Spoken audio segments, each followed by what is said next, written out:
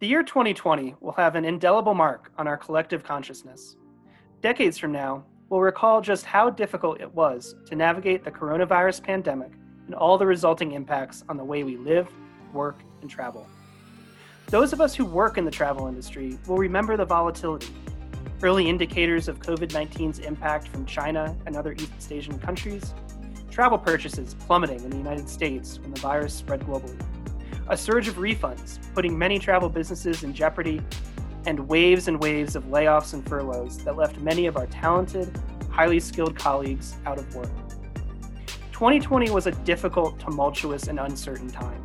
But to help the travel industry navigate that volatility, ARC looked to its air travel data, the industry's most comprehensive and a key signal of consumer and business buying behavior.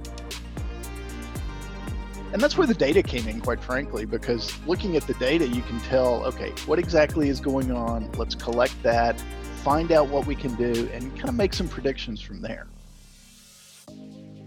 I'm your host, Peter Kane, and this is ARC Talk, a podcast that explores emerging technology, ingenuity, and creativity in air travel.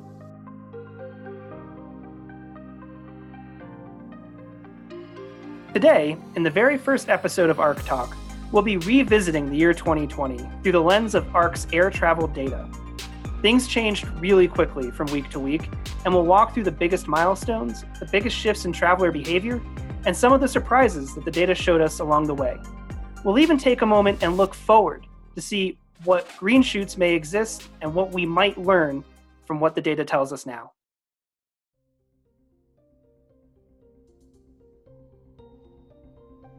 The gentleman you just heard from a few moments ago is ARC's Managing Director of Data Science, Chuck Thaxton.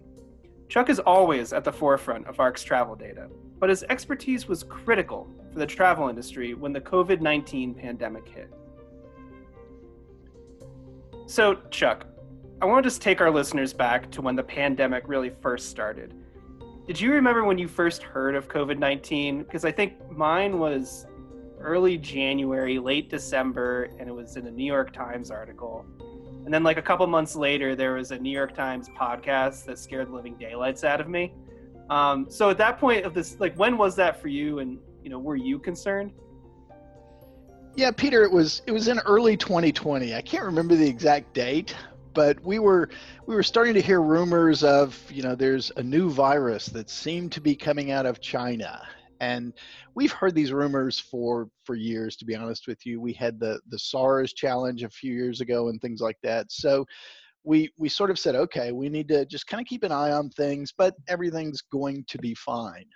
Because the world's seen a few of these over the years. But after a few months, it definitely started to get our attention.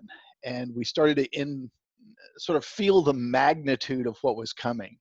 Once it started to spread beyond the single province in China and China domestically, beyond the borders from there, it really started to have an impact on not only on travel, but the world in general. And that really started to take off in the February and March timeframe. And we really began to get worried. And the worry was, quite frankly, not knowing. If it's something that is tangible that we can get our hands around, that we understand, worry is less prevalent. But because we didn't know what was going to happen, how bad is this? How does it get transmitted? Things like that. It was really a lot more worrisome. And that's where the data came in, quite frankly, because looking at the data, you can tell, okay, what exactly is going on? Let's collect that, find out what we can do, and kind of make some predictions from there. So it was really like kind of in that March timeframe when things started to really, I think, get serious here. And that was really when we were able to start truly seeing the impact on travel based on what you just kind of described to me. And I remember, March and April, I think I call it the average person in the US is really starting to wake up to this. Tom Hanks has COVID. They canceled the NBA.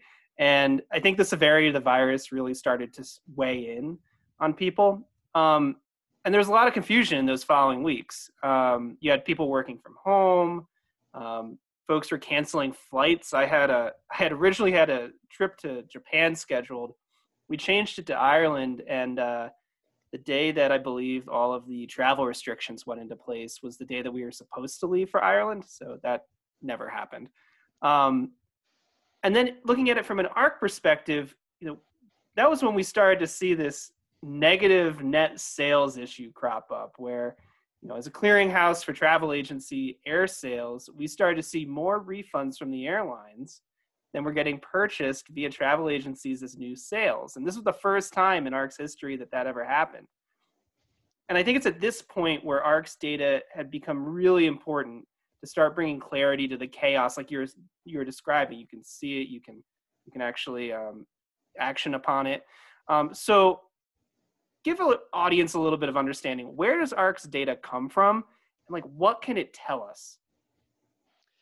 Yeah, Peter, the data that ARC has is somewhat unique in that we have a very global perspective on data. We have data from the US, we have data collected on a daily basis from over 100 airlines around the world. So we have, quite honestly, the largest single source of airline ticket data in the world. And that global scope gives us a really, really broad view of what's happening, not only regionally around the world, but we can also drill into that data and find out what's going on in a particular market or in a particular situation. You mentioned back in March, that was when we first started to see a fairly significant impact in what was going on. And it was interesting because you mentioned your Ireland trip. The travelers seemed to bifurcate into two different camps. Travel sales didn't stop, but it was two groups of people that were really, really focused on traveling. One was trying to get home or trying to get to family or trying to get to safety. And there was a huge spike in that really, really short-term travel. And then there was another group of travelers that said, look, this is only going to last a few months. Everything's going to be fine. There's some really, really good deals in travel, and I'm going to grab those and plan for travel in the summer and the fall, those kind of things. So there was still sales going on, but those sales were, in those two camps, not very, very high. You mentioned ARC sales were kind of upside down during that period. And if you think about it from a retail store, if you go into a store and you've got a line at the cashier, that's great. Can you imagine a line 10 times as long as the line at the cashier at the refund counter? And that's kind of what we were experiencing with all the refunds that came through, and we were actually flowing money away from the airlines and back to travelers and travel agents. And that was really the first time that's happened in ARC's history, and very, very unique. The other thing that really struck me during that period, Peter, honestly, was one of the things that makes this travel and hospitality industry so incredibly awesome. And that is, with the remarkable things that were going on during this crisis, you may have heard it said that, adversity does not build character, it reveals it. There were travel professionals in the US, at the airlines, and around the world that were going incredible lengths to try and get their travelers what they needed. They may have been stranded somewhere. How do we get them home? And there was that over and above, really doesn't even give it credit, to see what some of the travel industry professionals were doing during that time. And those professionals, tried to find solutions that were, quite frankly, to problems that were unprecedented. No one even anticipated what was going on at the time. So, the industry and the people in the industry really, in my opinion, deserve a little bit of a big thank you for what they did during that period of time. Now, did we get everything perfect? No. Looking back, could we have done some things differently and better? Absolutely. Hindsight is much clearer than foresight, but there was a whole lot of work going on around the industry to try to weather the storm. And that's still going on today. A lot of things have been put in place, but we're still working through some recovery scenarios and those kind of things that we're going to have to work through going forward for at least another year. Yeah, I think that is a really good point on the way that the industry responded to this very volatile, very ambiguous crisis. And through that uncertainty, everybody was actioning in the way that they best knew how. based on the information that they had at the time. And so you see, I think, a lot of very, very good intent, a lot of very, very noble actions that people were taking, but it also creates a layer of uncertainty for the traveler, right? So, you know, lockdowns are going into place at different rates, at different levels in different places. You know, there's still some uncertainty around spread, how the virus most easily spreads. Regulations are changing. Quarantines are going to affect here, not there. Here you get paid, there you don't. You have to pay. And so we start heading, I think, into June at this point, right? Where, you know, we have some data. We're maybe starting to see some green shoots that are emerging, you know, some trends that we refer to as sort of those early indicators. And we talked about this, you and I actually talked about this during the first ARC Travel Connect virtual series episode. So as we start heading into summer, we're getting a better understanding of what this pandemic actually looks like. What are some of the trends that we're seeing starting to take shape? Yeah, the travel that we saw in the kind of summertime period in 2020, Peter, after that initial sort of shock to the system in the April timeframe, we started to see people kind of looking around saying, well, is it going to last another 2 months? Is this going to last another 3 months? There were some predictions that it was going to last through the end of the year. And those are the kind of things that made travel purchasing highly volatile during that period of time. So there were some people that were picking up weekend trips. They had been quarantined and sequestered in their house for just too long. They had to get on a plane and go somewhere. And there were people that were still picking up deals. One of the things that the airlines did is they implemented a lot of refund and cancel flexibility. And that flexibility is now almost universal. And it's not really expected to reverse anytime soon. So that flexibility gives travelers the opportunity to lock down a good fare right now. And then if things change at their destination or things change overall, then they can change that. And that flexibility by the airlines has really, I think, started to inch up demand a little bit more than it otherwise would have. That's really interesting, and it's an interesting way of looking at consumer behavior in general, where folks want to find ways to lock in the best deal that they can without a risk associated of losing that deal, and finding the good rate now. Even if things change down the line, you still know that you'll be able to leverage that money again in the future should you have to reschedule. It's super interesting. Yeah, the other thing I'll add to that, Peter, to kind of close out that thought is average ticket prices are still lower than historical rates. Because people aren't traveling as much internationally and things like that, you would expect average ticket prices to be down. But even in the top 100 markets in the US domestically, that average ticket price is down between 18 and 20% from historical norms. So there's a supply and demand issue at work here, but that is still stimulating demand, making travel a good deal and things like that. Yeah, the other thing that you brought up regarding sort of the mid to late stages of 2020 was the volatility associated with travel. Have we seen that start to settle down here in the beginning of 2021, or do we still anticipate the massive swings like we are seeing, in the later stages of last year? We have started to see that volatility lighten up a little bit. It has not returned specifically to all the normal behavior that we saw in 2019 and prior to that, but it is seeming to settle down a little bit so we don't have these wild swings in ticket prices and wild swings in advance purchase and things like that. So we are starting to see a little bit of normalization, but I would caution that to say we are going to still see some volatility. For example, we've recently, over the last couple of weeks, seen a little bit of an unexpected dip in international travel. So that international travel is affected probably because of some of the quarantine requirements that have gone in place and things like that. not necessarily as draconian as our friends north of the border, but they're still in place. And that's going to impact that international travel and say, maybe I should travel closer to home or domestically. Interestingly, just real quick on the international travel side, that close to home travel has really, really spiked as a percentage of our international travel.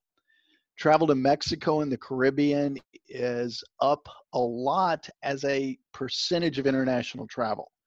Now, total travel is down, but as a percentage of where people want to go, they're going to the Caribbean. They're going to Mexico when they travel internationally.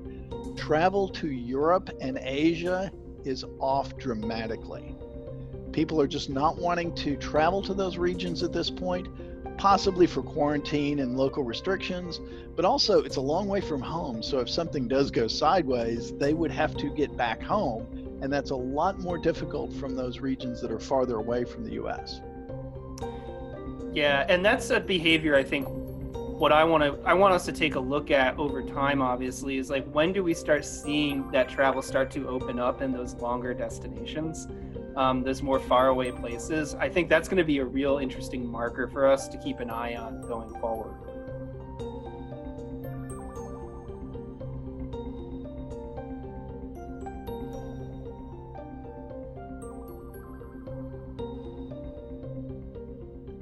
We'll be right back. Stay in touch and follow ARC on LinkedIn, Facebook, and Twitter. We'll keep you updated on when the next episode airs. We're now more than a month into 2021. Vaccines are in the early stages of distribution. There's some light at the end of the tunnel. What are we seeing now as it relates to air travel purchasing behavior? And then what can we learn from that as we look forward? Yeah, Peter, as you can imagine, I really love playing with the data and seeing what's going on and that sort of thing. And this is a unique time to be able to do that sort of thing. So we are seeing some green shoots, as you mentioned, on things that are happening in 2021. Because one of the other things about ARC's data is we have forward-looking information. People have purchased tickets already for travel in 2021. So we can look at that data and kind of figure out what's going on with travel in the spring, travel in the summer, that sort of thing. So the first quarter of 2021 is still going to be a very difficult time, primarily because leisure travel is leading the recovery clearly. Business travel has not yet started to recover at the rate that leisure travel is recovering, for economic reasons, quite frankly. Even if the travelers have a need to travel, the funds are just not there in a lot of businesses. So leisure travel is leading the way. And in the first quarter, leisure travel is not typically a huge percentage of travelers. It's business travelers going to see their clients. Most of leisure travel occurred during the holiday periods and that sort of thing. So leisure travel is typically a little bit less this time of year, and we're seeing that during the first quarter. Now, what we are seeing toward the June-July timeframe is advanced purchase travel is starting to pick up a little bit. So we're seeing travel in the kind of down 50% from 2019 levels toward the end of the year, based on advanced purchase. And by the fall, we're seeing that travel down only about 30% from levels that we saw in 2019. Based on this advanced purchase information. Now, advanced purchase is a very, very interesting target, if you will. Historically, average advanced purchase has been about 40, 45 days. During the peak of the pandemic, it spiked to over 80 days. And that was when people were trying to grab travel deals for later travel, things like that. We've started to see that normalize down to the low 40s at this point, which is a very good sign. Travel behaviors are starting to return to what we saw during, quote, normal times. And some of that is leading us to believe that toward the end of the year, that travel is going to pick up. Not yet to 2019 levels, but it is going to start recovering at a much more higher rate than we're seeing today. And again, that's based on the advanced purchase information that we've got. So On business travel specifically, is business travel going to return to the same levels that we saw in 2019? The answer is, my opinion, probably so, but it'll take a couple of years to get there. And that travel probably is going to look a little different. For example, flying for 2 days for a 1 hour meeting in Europe is probably not going to happen as often as it used to. Now, flying to Europe's a lot of fun, and that's one of those things that people like to do. But just for an hour meeting or a 2 hour catch up with a customer, it's just not going to come back to that sort of thing in the very short term, I don't think. We have the technology now to do those things a little bit more efficiently with virtual meetings. However, things like networking with your clients, brainstorming with your partners, innovation within a company, those things can't be scripted on a video call. Those are those chats you have in the hallway. Let's get together and do a whiteboard session. I've got an idea. Those are the kind of meetings that are going to continue to happen. And that's going to become a significant part of the recovery, as well as event and meeting travel and that sort of thing. It's probably going to be into 2022 before we see that fully back, but I do believe it's going to come back faster than some former Microsoft executives think it will. Yeah. The other thing that I heard a travel buyer say the other day that I thought was a really good way of putting that is, if I have the opportunity to break bread with you, then that trip is still a trip I'm going to take. And it's all those things that you just described, right? There's a lunch involved, or there's a dinner involved, there's a meal involved. And long story short, that's a way of determining how that travel will likely come back. Right. The other thing that I'm really intrigued on, and I think this is something that maybe, this is where data can get really interesting, is I think the nature of work is ultimately going to start shifting as well. We're going to see more remote teams. And as such, travel might not necessarily be one person traveling to multiple places, but rather a group of people traveling together to one place. So much more like that events and meetings type of travel. And we'll be hopefully able to see that in the coming years through the data set. Yeah, I think that's right, Peter. And some of that travel profile for business meetings and that sort of thing is going to evolve a little bit over time. Recently on a webcast with a consulting firm, and they said smaller meetings are really going to get a bump over the next several years. And that's different than getting together at a convention with 100,000 of your closest friends. This is a really targeted meeting. Let's get together with a smaller group, and those small meeting and incentive travel events are going to really, really get a bump during the recovery, I think. Now, the air travel in general is going to come back, and the safety protocols that airlines have put in place with mandatory masks and the filters, the cleaning protocols, touchless check-in, the things that the airlines have done to make air travel safe are really way over the top. In fact, you're going to get on an airplane and it will be the cleanest airplane you have seen in decades. I guarantee it. And that's not going to change for a very, very long period of time. So air travel itself is safe today and will continue to be that going forward. I think the biggest factor is going to be the destination restrictions, and that's going to continue to be a bit of a drag on air travel recovery. As those things start to happen, you're going to see air travel recover.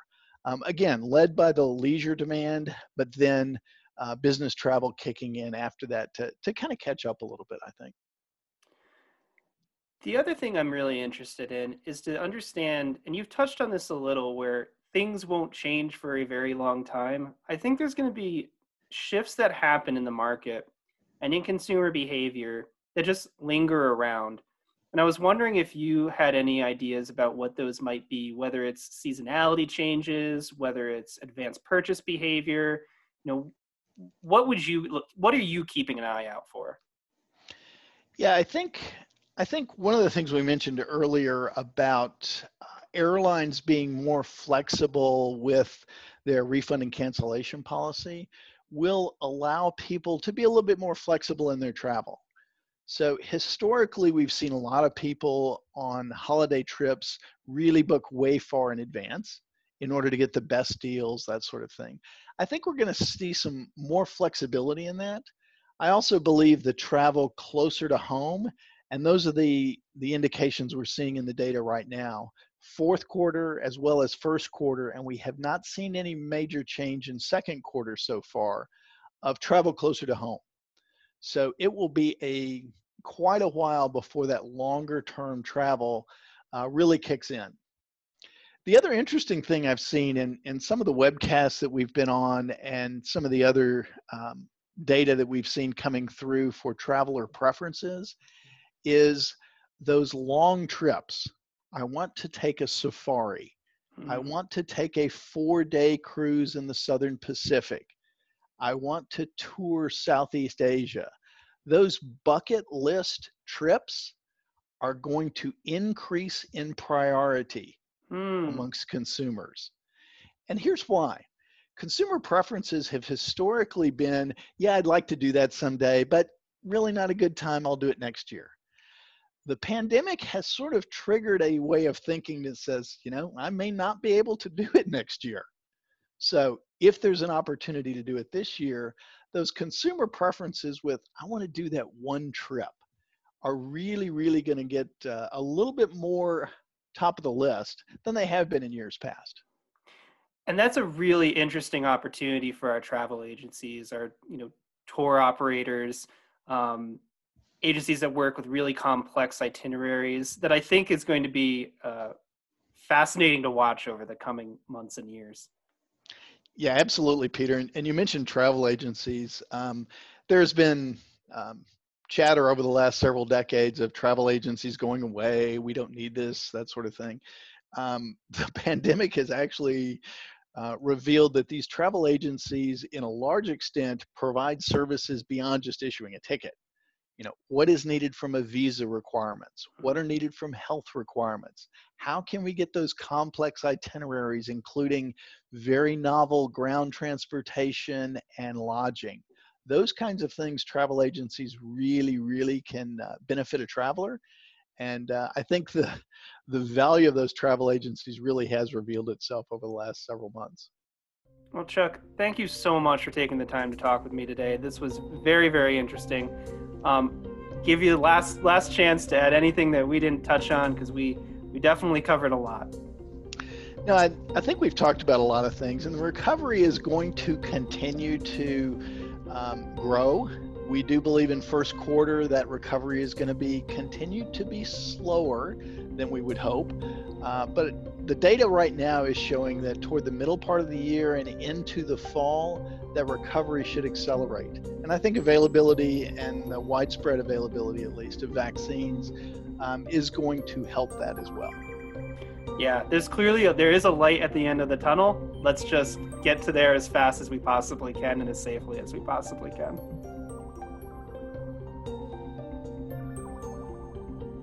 Thanks a lot. Thanks, Peter.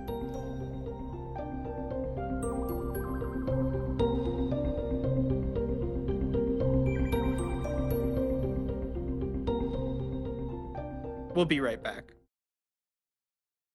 Want to gain more insights on what ARC is up to in the world of air travel data and retailing? Visit arccorp.com, that's ARCCORP.com, and get the inside scoop on the future of omnichannel retailing and travel technology. At ARC, we believe data is the best way to plan for the future. To see ARC's latest airline sales data, updated weekly, visit arccorp.com. That's ARCCORP.com. If you're in a position where comprehensive insights could help your business, check out ARC Travel Demand, ARC's data product designed to help companies measure consumer air travel purchasing behavior and anticipate future demand. Thanks so much for listening. You can subscribe to ARC Talk on Apple Podcasts, Spotify, or wherever you get your podcasts. For more updates, follow us on Twitter using the handle ARC Talk, and follow the Airlines Reporting Corporation on LinkedIn. Until next time, I'm Peter Kane, and remember, as J.R.R. Tolkien once wrote, not all those who wander are lost.